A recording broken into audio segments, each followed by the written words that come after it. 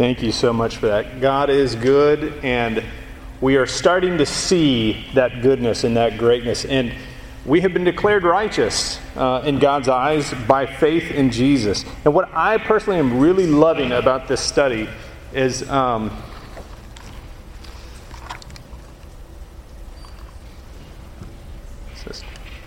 what I'm really loving about this study is that Paul, obviously led by the Spirit, is covering so many aspects about our connection with God, our relationship with God. There's this deep connection. And I'm starting to look at it through different eyes because of what the cost was, what the price was, and we think about that a lot. But if you've ever longed for a relationship with your Maker, if you've ever really wanted to understand how that came about, what that means, what that entails, Paul is doing such an incredible job of that. And not just our connection with our Creator, but I think ultimately this universal concept that he's really talking about is what happens when I find another person that also has a connection to their Maker in that way. What does that mean for us? That's ultimately the argument that he's been making up until this point. And what it really made me think of was 1 John 4. What I love about God's creation and about studying the Bible and talking with other people is all of the patterns that you see. And God is so consistent across the board that we continually see the patterns of things like grace, things like loving one another because we love God, God loving us, and that kind of thing. And that made me think of 1 John 4. And I've asked Paul to read 1 John 4, 7 through 16. Beloved, let us love one another, for love is of God. And everyone who loves is born of God and knows God. He who does not love does not know God, for God is love. And this the love of God was manifested toward us, that God sent his only begotten Son into the world that we might live through him.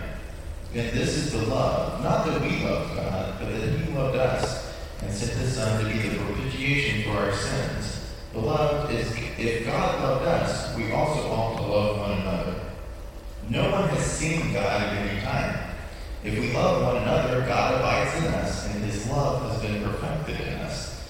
By this we know that we abide in him, and he in us, because he has given us his Spirit. And we have seen and testified that the Father has sent the Son as Savior of the world. Whoever confesses that Jesus is the Son of God, God abides in him, and he in God. And we have known and have believed the love that God has for us. God is love, and he who abides in love abides in God, and God in him. Thank you so much. John there almost teeters on that concept of semantic satiation, right? We see the term love over and over and over again until it almost starts. But what I absolutely love about this is he's saying the exact same thing as Paul in a completely different, nuanced way. It's the same thing. It's the same Spirit talking about the same connection that we have with God and with others that also have that connection to God. And so we get this concept where Paul is making the argument that because Abraham was justified by faith, we are all justified by faith, and it becomes this new kingdom with a new citizenship that doesn't rely on the law, but relies on faith. And then you see John saying the same thing about this connection that we have. Because God loved us, we love because he first loved us. Moving down to verse 19. If anyone says, I love God and hates his brother, he is a liar. For he who does not love his brother, whom he has seen, cannot love God, whom he has not seen. And this is the commandment we have from him. Whoever loves God must also love his brother. And Paul has been, once again, saying the same pattern thing with different examples and different nuance. So we now have peace with God. We saw that at the beginning of chapter 5. It says, therefore, since we have been justified by faith, the thing that he's been talking about all through chapter 4 and what we talked about in the last class, we have peace with God through our Lord Jesus Christ. Think about that for just a moment. What does it mean? And I will ask you to respond to this, but I'll give you a second to think. What does that mean to have peace with God? I know that I get a peace that surpasses understanding because I have confidence in God and his ability to protect and to save and redeem and all that kind of stuff. But at a larger level, what do you think it means to have peace, to make peace with God? He comforts you. He comforts you? Very good. Yes, very much. Very good.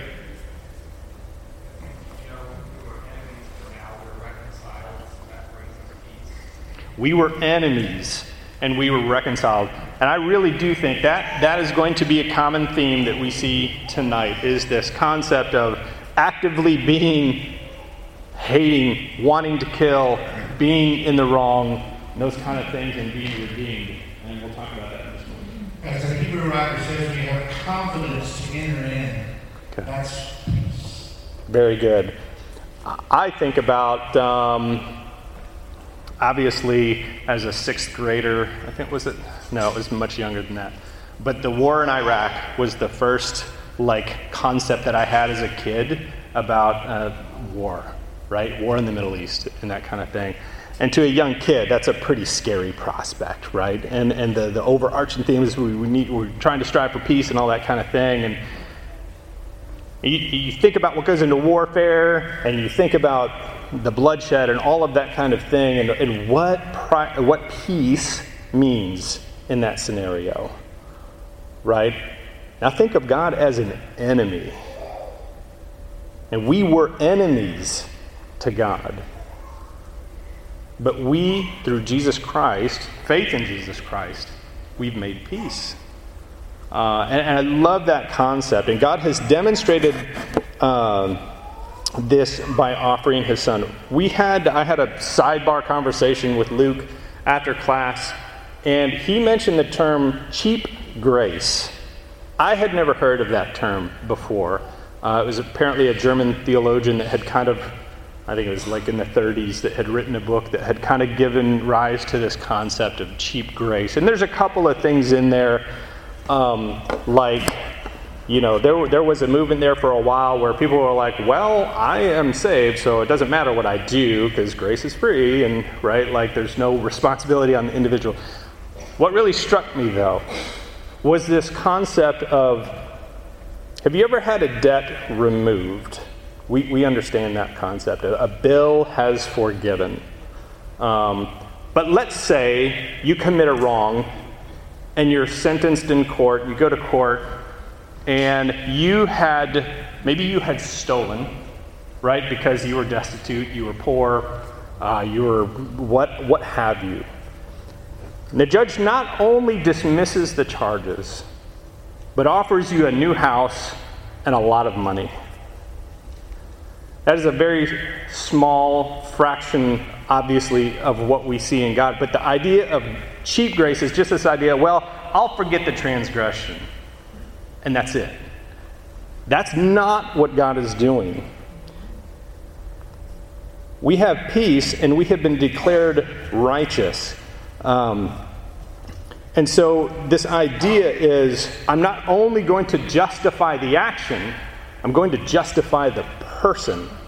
Now, I, as an individual, stand before God righteous in his eyes because of his grace. Not that the bad was overlooked, but that now I'm a good person in the eyes of God because of that.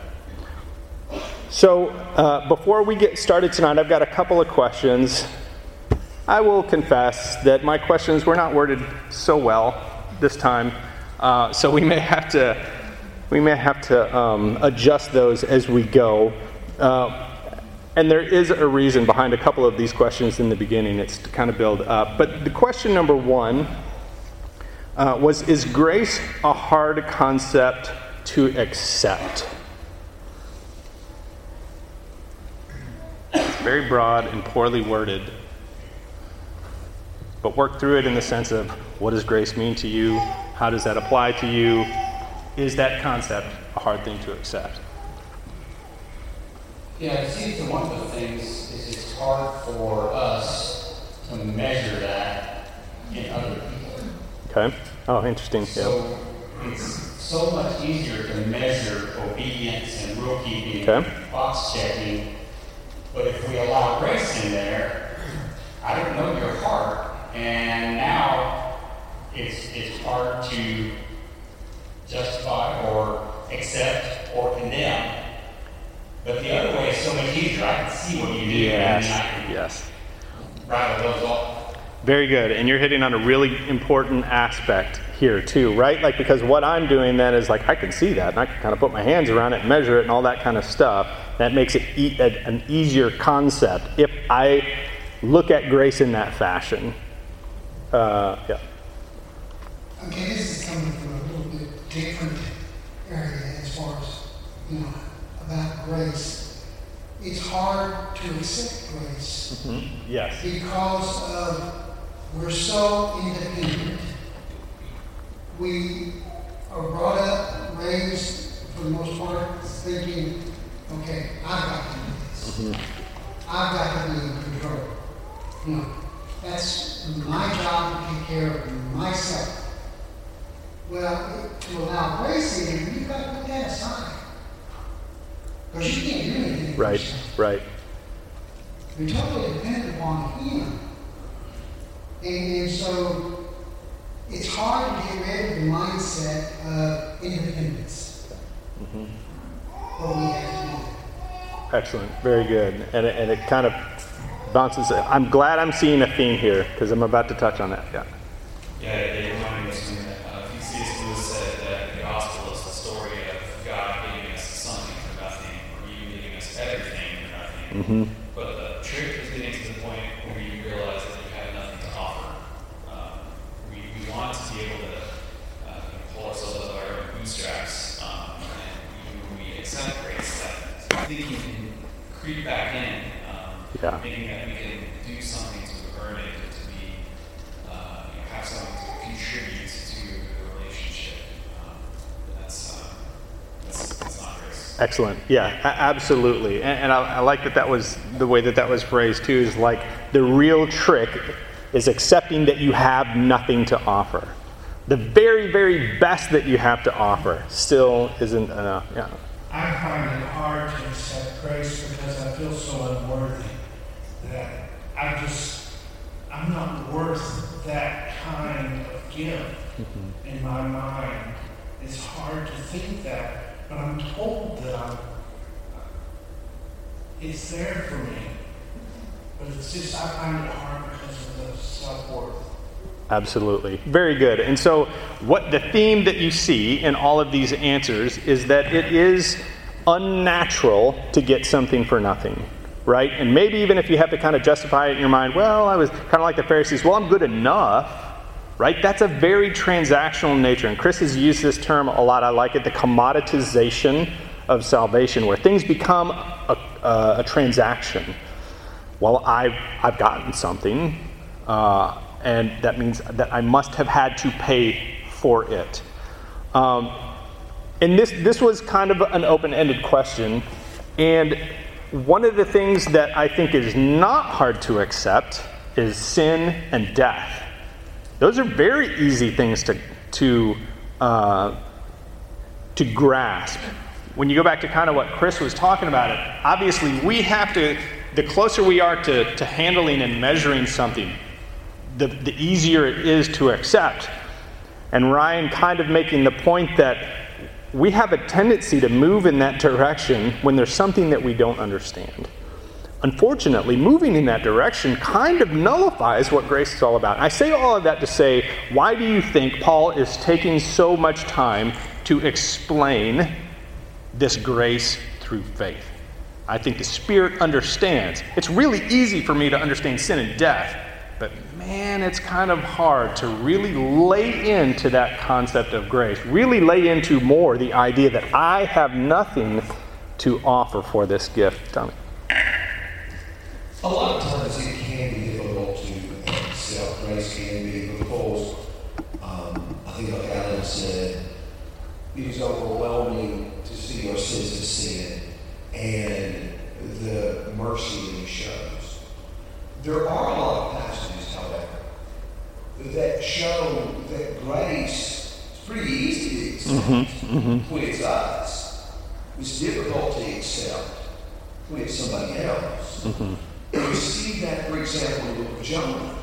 Jonah had no problem with grace being shown him when he runs the opposite direction in Jonah 2, and he's thankful for salvation, but he doesn't want that extended to Nineveh. Yeah. And if any of us had seen what Nineveh would have done, we would have had problems with that too. I mean, and certainly God later did destroy it because of the rebellion.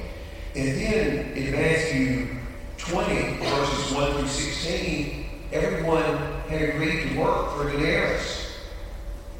But when they saw others who received the denarius for only an hour of work, they were disappointed that they didn't get more. And they were glad to have grace themselves, but they didn't want to extend it to others. The same things in Luke 15 about the older brother. And so there are ways which is difficult, but the more difficult part is to see someone who has lived a much more sinful life becoming forgiven and saved. I think that's an excellent statement, because it does tie into exactly what we're talking about between the Jews and the Gentiles, right? And they can accept the redemption of God through the law and that kind of thing, but they look across the other side of the room, but they shouldn't be allowed. That side, sorry. They shouldn't be allowed, which I think is so very, very good. I got a couple of comments over here. I was just thinking, going back to even Adam and Eve, so God made us with the nature of being able to accept the gifts that He's given us. He gave them the garden and He gave them creation. No small thing. Right. But the first lie was, you have to get something yourself. Interesting. And that's a lot of the key buying into that, whether it's salvation or fill in the blank, whatever the hole is that we're trying to fill outside of God, I have to do X to get that. And that's the same lie that Eve bought into. What a devious lie, right? It really does appeal to the lowest kind of instinct of the natural nature. Very good. I think it's interesting that Tommy brought up Jonah, because I think I might have to disagree with one thing that Tommy said there. That I feel like I'm on an island doing that. But so I've been listening to some lessons on this, and one of the points was Jonah didn't realize he needed grace. He couldn't extend grace because he was a stranger to it himself. He didn't realize he needed it. Now, when he's in the belly of the big fish, I think he realized how much he needed salvation. But I think Jonah's an interesting case because I think the Jews thought they had earned it because they were offspring from Abraham. They had law. There were so many things. And here in Romans, Paul is tearing all that down. So actually, they had the law, but so it wasn't because of circumcision. Right. So if you want to talk about Abraham being your father, I feel like they felt like they earned it. And that's why he's saying, well, wait a minute. If you've earned it, then you would expect it like you would have earned wages. This is not that kind of salvation. This is a free gift. Yes. And just as though, and with that, you're now part of a family, something that Micah just pointed out. With your children, they're part of your family, so they do the chores that you need them to do. They aren't part of your family because they do the chores. It's the other way around. Right. They do the chores because they're part of your family. And so, and we all realize, the grace that I have, being given everything I need by my Father, so I'm going to do whatever chores He asks me to do because I realize how much grace has been shown to me. Very good. And I as I was kind of looking at this and kind of looking at, obviously we know what the term grace means. this idea of joyful, cheerful, or mercy in that sense. I guess there are sometimes at that level, it's one thing for me to be forgiven of my sins. But grace says that I make God happy. That, for me, that blows my mind, right? Because I was kind of raised in a situation where it was really difficult to make God happy. And it is impossible to make him happy of something that you have to offer, right? It is impossible to do that. And one of the things, I don't want to kind of give it away, but this concept of how much greater, right, God is than we can consider. So let's very good comments. Let's move on with that. And so grace might be hard to accept because we feel like we need to give something to get something. And coming to grips with the fact that we really can't offer anything is very difficult for us. Okay, question number 2, another poorly worded question. It's more of a loose question. And I wasn't intending to talk about what makes Adam a type of Christ, because we will cover that in this class. But why does Paul use Adam as a type of Christ? Why is it Adam that he uses as a type of Christ? Maybe it's a rhetorical question, but I'm still laying some groundwork here.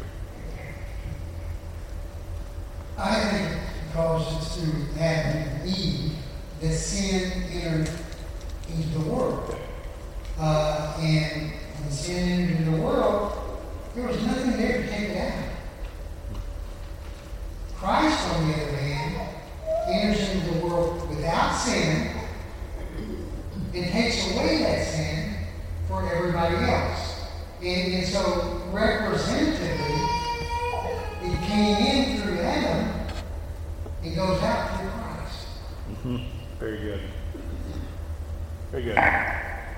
Why else do you think Paul used Adam? We got 2 here, 1 here, and then... In its most simplest form, we're looking at, it's like over 600 ceremonial laws, right? And we're also looking at 10 commandments. And with Adam, it's very simple. It was one.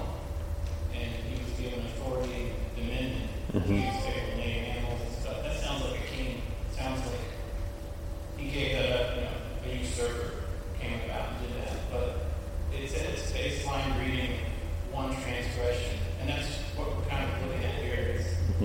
It's in its simplest, lowest common denominator with Adam. And therefore, everyone under Adam stands in the same guilt. Well said. Yeah, absolutely. Yep. Yeah, there's probably several things. With Adam being mankind, representative, the word itself is man, gentle, and then universal. Along that line is the only man, or it was all of mankind at one point. Yes. So, and the results were universal as well. So using that as Christ, which is universal. Perfect. Yep. Exactly. Both of what you guys said is really good. And Adam is the first of a thing, right?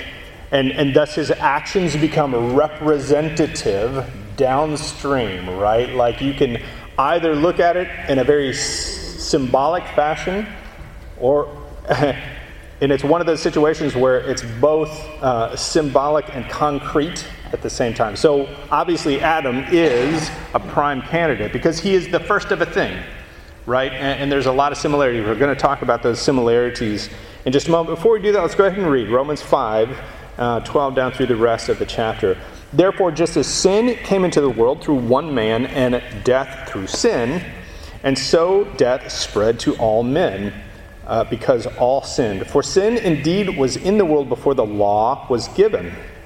But sin is not counted when there is no law, yet death reigned from Adam to Moses, even over those whose sinning was not like the transgression of Adam, who was the type of the one who was to come. But the free gift is not like the trespass. For if many died through one man's trespass, much more have the grace of God and the free gift by the grace of that one man, Jesus Christ, abounded for many. And the free gift is not like the result of that one man's sin.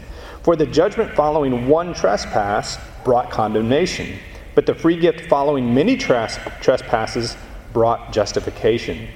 For if, because of one man's trespass, death reigned through that one man, much more will those who receive the abundance of grace and the free gift of righteousness reign in life through the one man, Jesus Christ.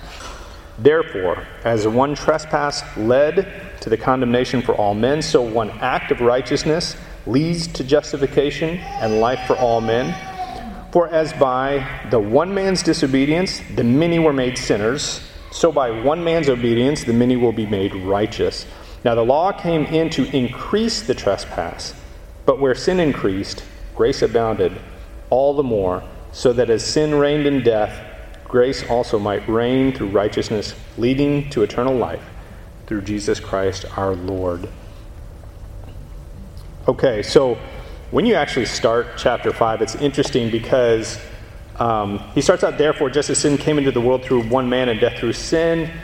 And then you notice in verse 13, there's like a dash. He doesn't really finish his thought necessarily in this chapter. He kind of does this tangential, kind of like almost like as he was kind of thinking about this, it spawned all these other thoughts and they recorded those and that kind of thing. But what he's doing is he's building a picture. And I asked you in question number 3, as you read through this, read through it a couple of times, and what phrases or thoughts or ideas are repeated throughout this? Because once you kind of identify those, it makes this kind of shine a little bit brighter. So what were some of the repeating phrases or thoughts or ideas here in this scripture?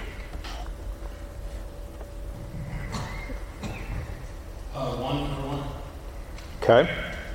One for one.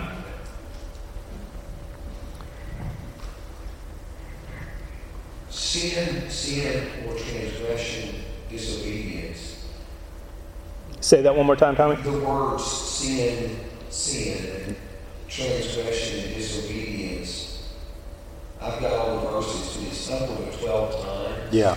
Yes. And died or death or condemnation is used at least 8 or 9 times.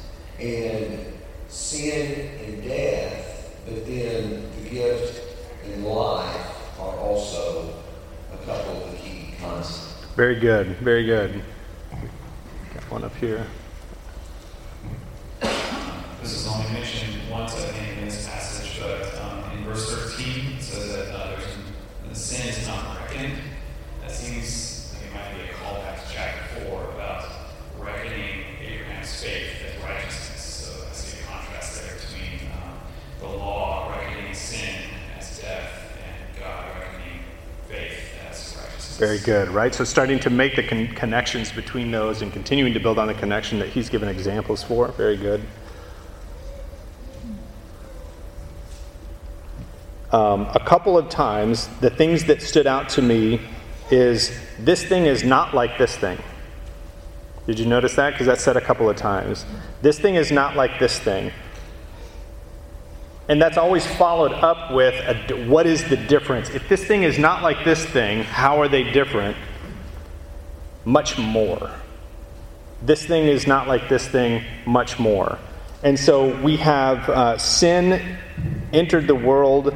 Let's see, the free gift is not like the trespass. For if many died through one man's trespass, much more. Verse 16, and the free gift is not like the result. For the judgment following one trespass, but the free gift following many trespasses brought, one is not like the other. One is much, much more than the other. So this idea that, and back to your comment about it took one, right?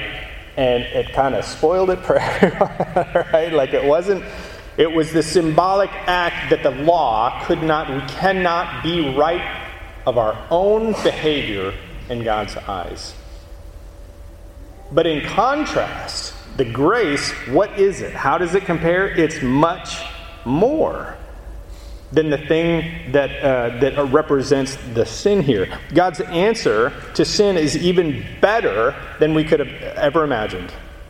And it goes back to this concept of this cheap grace where it's not just forgiven. You're now my son. You're my adopted child. You're in my kingdom. You're a son of the king of this new thing. So similar to Hebrews, that the angels love more, Yes. the priests love more, love more. Make sure my notes aren't showing because we're about to go to Hebrews. And I love this concept so much because this is where, for me personally, grace starts to kind of sink in. It's not just this, well, you did this thing, so I'm going to wipe that away. It's, you did that, and I love you, and you make me happy. That is just crazy. Why would you do that after I was your enemy? Why would you do that? That's what the natural man thinks. Why would you make me your friend when I've been trying to be your enemy? Because it's not like this. It's more. Much more. So let's go to Hebrews. There's a couple of times in Hebrews where we get into this idea.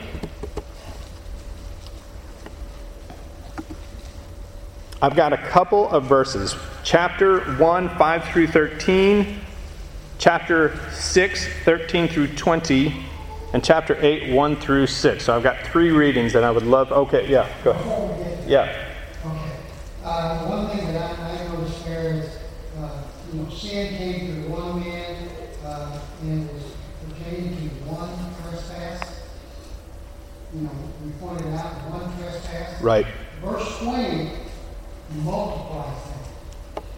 The law came to increase the trespass. So it started out one, the point is that it's grown and grown and grown and grown and grown. So it's huge. Because what is the purpose of the law? Well, it's to show those faults, show those sins. And where the one sin has grown so great, what does it take to get rid of that sin? One act of righteousness by the Son of God. Very good. Very good. I appreciate you catch me on that one. Okay, Hebrews chapter 1, verse 5 through 13. Can I get someone to read Hebrews 1, 5 through 13? Okay, Alan, thank you. For to which of the angels did God ever say, "You are my son, today I have begotten you"? Or again, "I will be to him a father, and he shall be to me a son"? And again, he brings the firstborn into the world and says, "Let all God's angels worship him." Of the angels, he says, "He makes his angels winds and his ministers flames of fire." But of the Son, he says, "Your throne, O God, is forever and ever. The scepter of uprightness is the scepter of your kingdom. You have loved righteousness and hated wickedness. Therefore God, your God, has anointed you with the oil of gladness beyond your companions. And you, Lord, laid the foundation of the earth in the beginning, and the heavens are the work of your hands. They will perish, but you remain. They will all wear out like a garment. Like a robe, you will roll them up. Like a garment, they will be changed. But you are the same, and your years will have no end. And to which of the angels did he ever say, "Sit at my right hand, until I make your enemies your footstool for your feet"? How far? That's good. Thank you. Yes. So we see the Son is better than the angels, right? And pointing out that the Son is better. And then if we go to Hebrews 6 and verse 13. Now when God made his promise to Abraham, since he could swear by no one greater, he swore by himself, saying, "Surely I will bless you greatly and multiply your descendants abundantly." And so by preserving Abraham inherited the promise. For people swear by something greater than themselves, and the oath serves as a confirmation to end all dispute. In the same way, God wanted to demonstrate more clearly to the heirs of the promise that his purpose was unchangeable. And so he intervened with an oath, so that we who have found refuge in him may find strong encouragement to hold fast to the hope set before us through 2 unchangeable things, since it is impossible for God to lie. We have this hope as an anchor for the soul, sure and steadfast, which reaches inside behind the curtain, where Jesus, our forerunner, entered on our behalf, since he became a priest forever in the order of Melchizedek. And I wanted to read that because the entire, chapter 7 goes into why this is a better priesthood than we've ever had, because it's an everlasting priesthood. And so the Son is better. It's a better priesthood. And in chapter 8, verse 1 down through 6, now the main point of what we were saying is this: we have such a high priest, one who sat down at the right hand of the throne of the majesty in heaven, a minister in the sanctuary and the true tabernacle that the Lord, not man, set up. For every high priest is appointed to offer both gifts and sacrifices. So this one too had to have something to offer.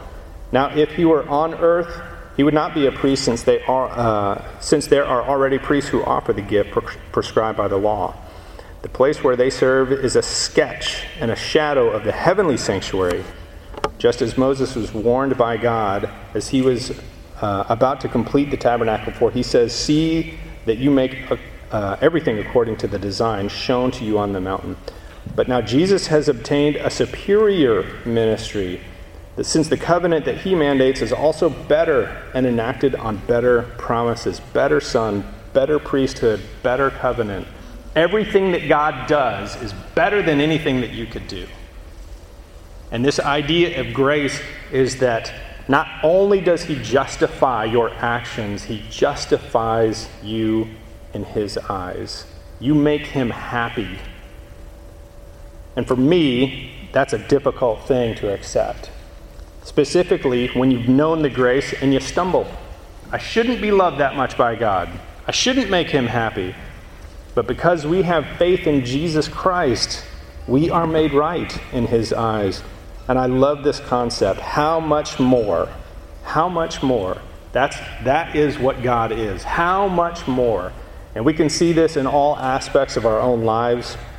We talked last time about Jesus saying, which one of you parents, if your child asks for food and you give them a scorpion or a snake or a stone, he's like, you guys are evil. You know how to give good gifts, but you're evil. How much more will God treat his children with care and compassion? So I really love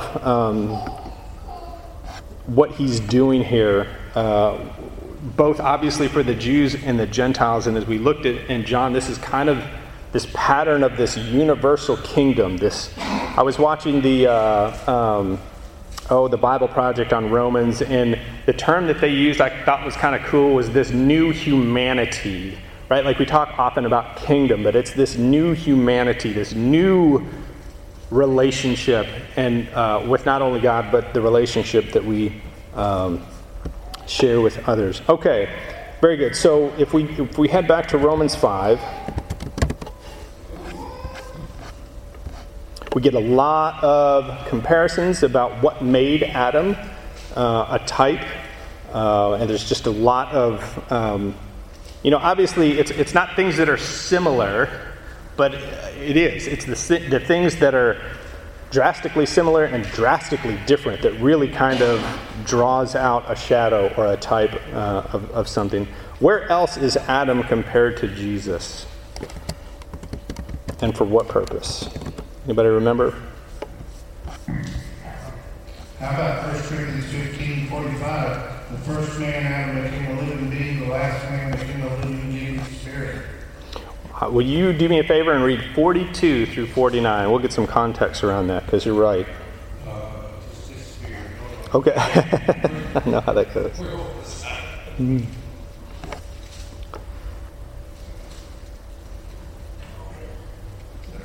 Somebody else figured out. 1 Corinthians 15:42. And if you recall, Paul is kind of talking about the resurrection here. And he says in verse 42, it is the same with the resurrection of the dead. What is sown is perishable, what is raised is imperishable. It is sown in dishonor, it is raised in glory. It is sown in weakness, it is raised in power. While you're reading these, think about fleshly Adam and spiritual Jesus. Right? Sown in dishonor, raised in glory, sown in weakness, raised in power, sown as a natural body, is raised as a spiritual body. If there is a natural body, there is also a spiritual body. so also it is written, the first man, Adam, became a living person. The last Adam, I love that he actually refers to Jesus as the last Adam. What does that mean for us? Became a life-giving spirit. Why is Jesus the last Adam? Does that mean an end to the human race? Adam represents, even means humankind. Yeah. I think it's on that line that I think it's the gate, the only way, the truth, and the life. Mm-hmm. And it stops with him because we're in him. And if it has something better to say, it's okay. Those are pretty good. It makes me think that we were born into corruption, and then we'll be reborn the same way that Jesus was resurrected. It is the conclusion to the human problem, right? I love that he kind of calls that the last Adam, because in Adam, all of this junk started. And Jesus, as the last Adam, represents the end to all of that. There's a lot more comparisons, like Adam was born of God, Jesus is born of God, but Jesus is also called the first fruits of this new humanity. I don't know of a better phrase for that, but I love that. And I love that he calls him the last Adam here, representing the death that came with sin, as we saw in Romans 5. And as Bob had pointed out, that act of righteousness now removes that. And, as he continues this discourse in 1 Corinthians 15, we get to the famous or often read verse about death has been swallowed up in victory. And the whole point is death had come through sin. And ultimately, life on this earth? No, not necessarily. Life has come through Jesus, so that death does not have a hold or a grip on us after we pass. Sometimes when we think of the death of Jesus on the cross, and we think of his phrase, "It is finished," I think sometimes we have a tendency to look at, okay, that's the end of the old law. The old law is gone. But that's not what was finished. What was finished ties in with this last Adam, the life-giving Spirit. So the remediation for what Adam did is finished. Yeah. Very good. And Paul, he points out that sin was in the world before the law was given, right? The Jews are obviously focused on the law as their mechanic to be right with God. That is understandable because the law was given. And Paul is making the broader argument that the moment sin entered the world, right?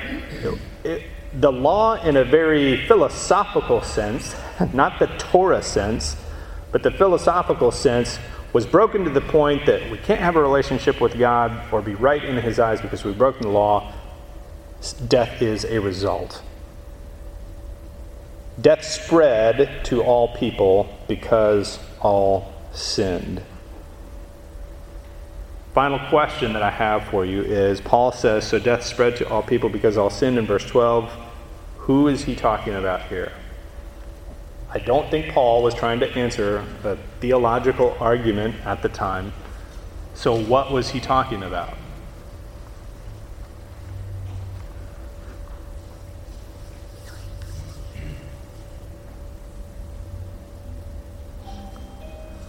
All have sinned was used previously, correct? In the last chapter. How did you take it? What did you think it meant then? All have sinned. When you read it in chapter 4, what does it mean to you? Does it mean finitely every living creature? Because if that's the case, then Jesus has to be included in that. We know that's not true. So, what is he talking about? All have sinned and fallen short of the glory of God.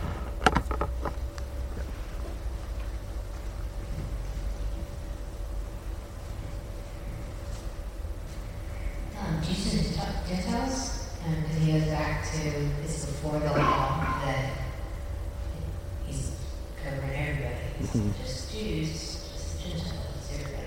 Yeah, and I don't think it was meant to kind of spawn this argument, like, what about babies? And right, like, because that's kind of where we get this idea, like, do children die because they have sinned? Right? He's trying to make a universal argument about when man is of free will, what does man do? Man does his own thing. And that is in contrast to the way that God wants him to act. And so all sin. And so what is the penalty for all men sinning? Death has come into the world. And death reigned from Adam until Moses, even those who didn't sin in the same way Adam did. But the gracious gift is not like the transgression. I love that. For if the many died through the transgression of one man, how much more did the grace of God and the gift by the grace of the one man Jesus Christ multiply to many? So much more. And that one man killed the world and everything downstream. One man offered life to everything. And how that gift is not like, how this thing is not like the other thing, but so much more. Consequently, just as condemnation for all people came through one transgression, so too through the one righteous act came righteousness, leading to life for all people. I love this idea for me. There's a couple of things to recap. Is this idea of our ability to make God happy, right? And that's not because of the things we do, it's because of the price that he offered to make peace with him. And then this concept of grace taking on such a deep, rich thing that whenever it's used, it's always far greater than the transgression, right? It's not a transaction. Once again, it's not a transactional thing. The result is always greater than the transgression. And ultimately, the argument that he's making in the focal point, which maybe I've haven't been emphasizing enough, is that focal point is Jesus. Jesus is the reason for that connection to God. And when I think of the term covenant, in my brain, I've been using connection, right? That's me. I'm not saying you have to do that. But Jesus is the reason for that connection. God offering, Jesus obeying, all of those parts leading up to the fact that I can make God happy. And that seems like an impossible thing, but it is not an impossible thing through Jesus. I want to say something about what Alan said earlier about realizing you're a wicked person that deserves of grace. And the funny thing about us, and just to show you how closely related we are to Adam, that's exactly what they did. They felt shame. Mm-hmm. And they tried to fix themselves with, you can say, symbolically or physically fixing. Right. And he had to spill blood and have cover. He had to do it himself. Yeah. And the grace started there, and we're still suffering from that same problem. So we're really closely related to Adam to this day. And our way out of that situation. It's submission. Absolutely. Very good, Brett. So I don't want to derail the conversation. Maybe 2 minutes will be derailing, but or like hijack, what. Well, you got about 30 seconds, I'm guessing. Right. So. So there's this idea of like sinful nature. Right. And it seems like this passage is kind of speaks to it more than some others, right? And, at least this is kind of where I go to try and make sense of that. To me, I think the question is sometimes, do you sin because you're a sinner, or are you a sinner because you sin? Right? And that's kind of do you have sinful nature, so therefore you're going to sin? And here it says death spreads to all people because all sin, right? So I was curious,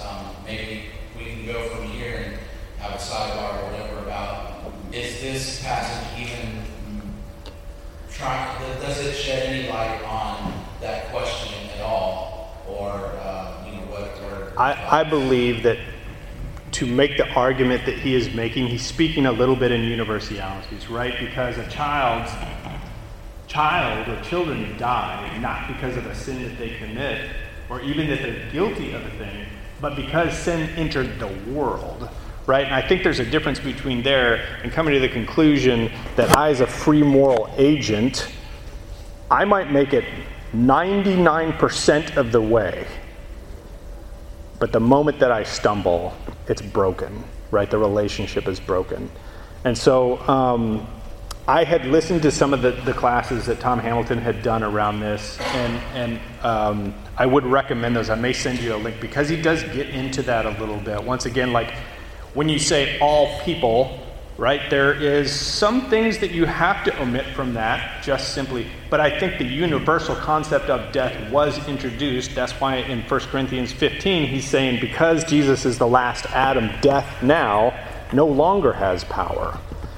And so there's this universal concept of death entering because of sin. Still, we're responsible for our actions. Kind of like Minority Report, right?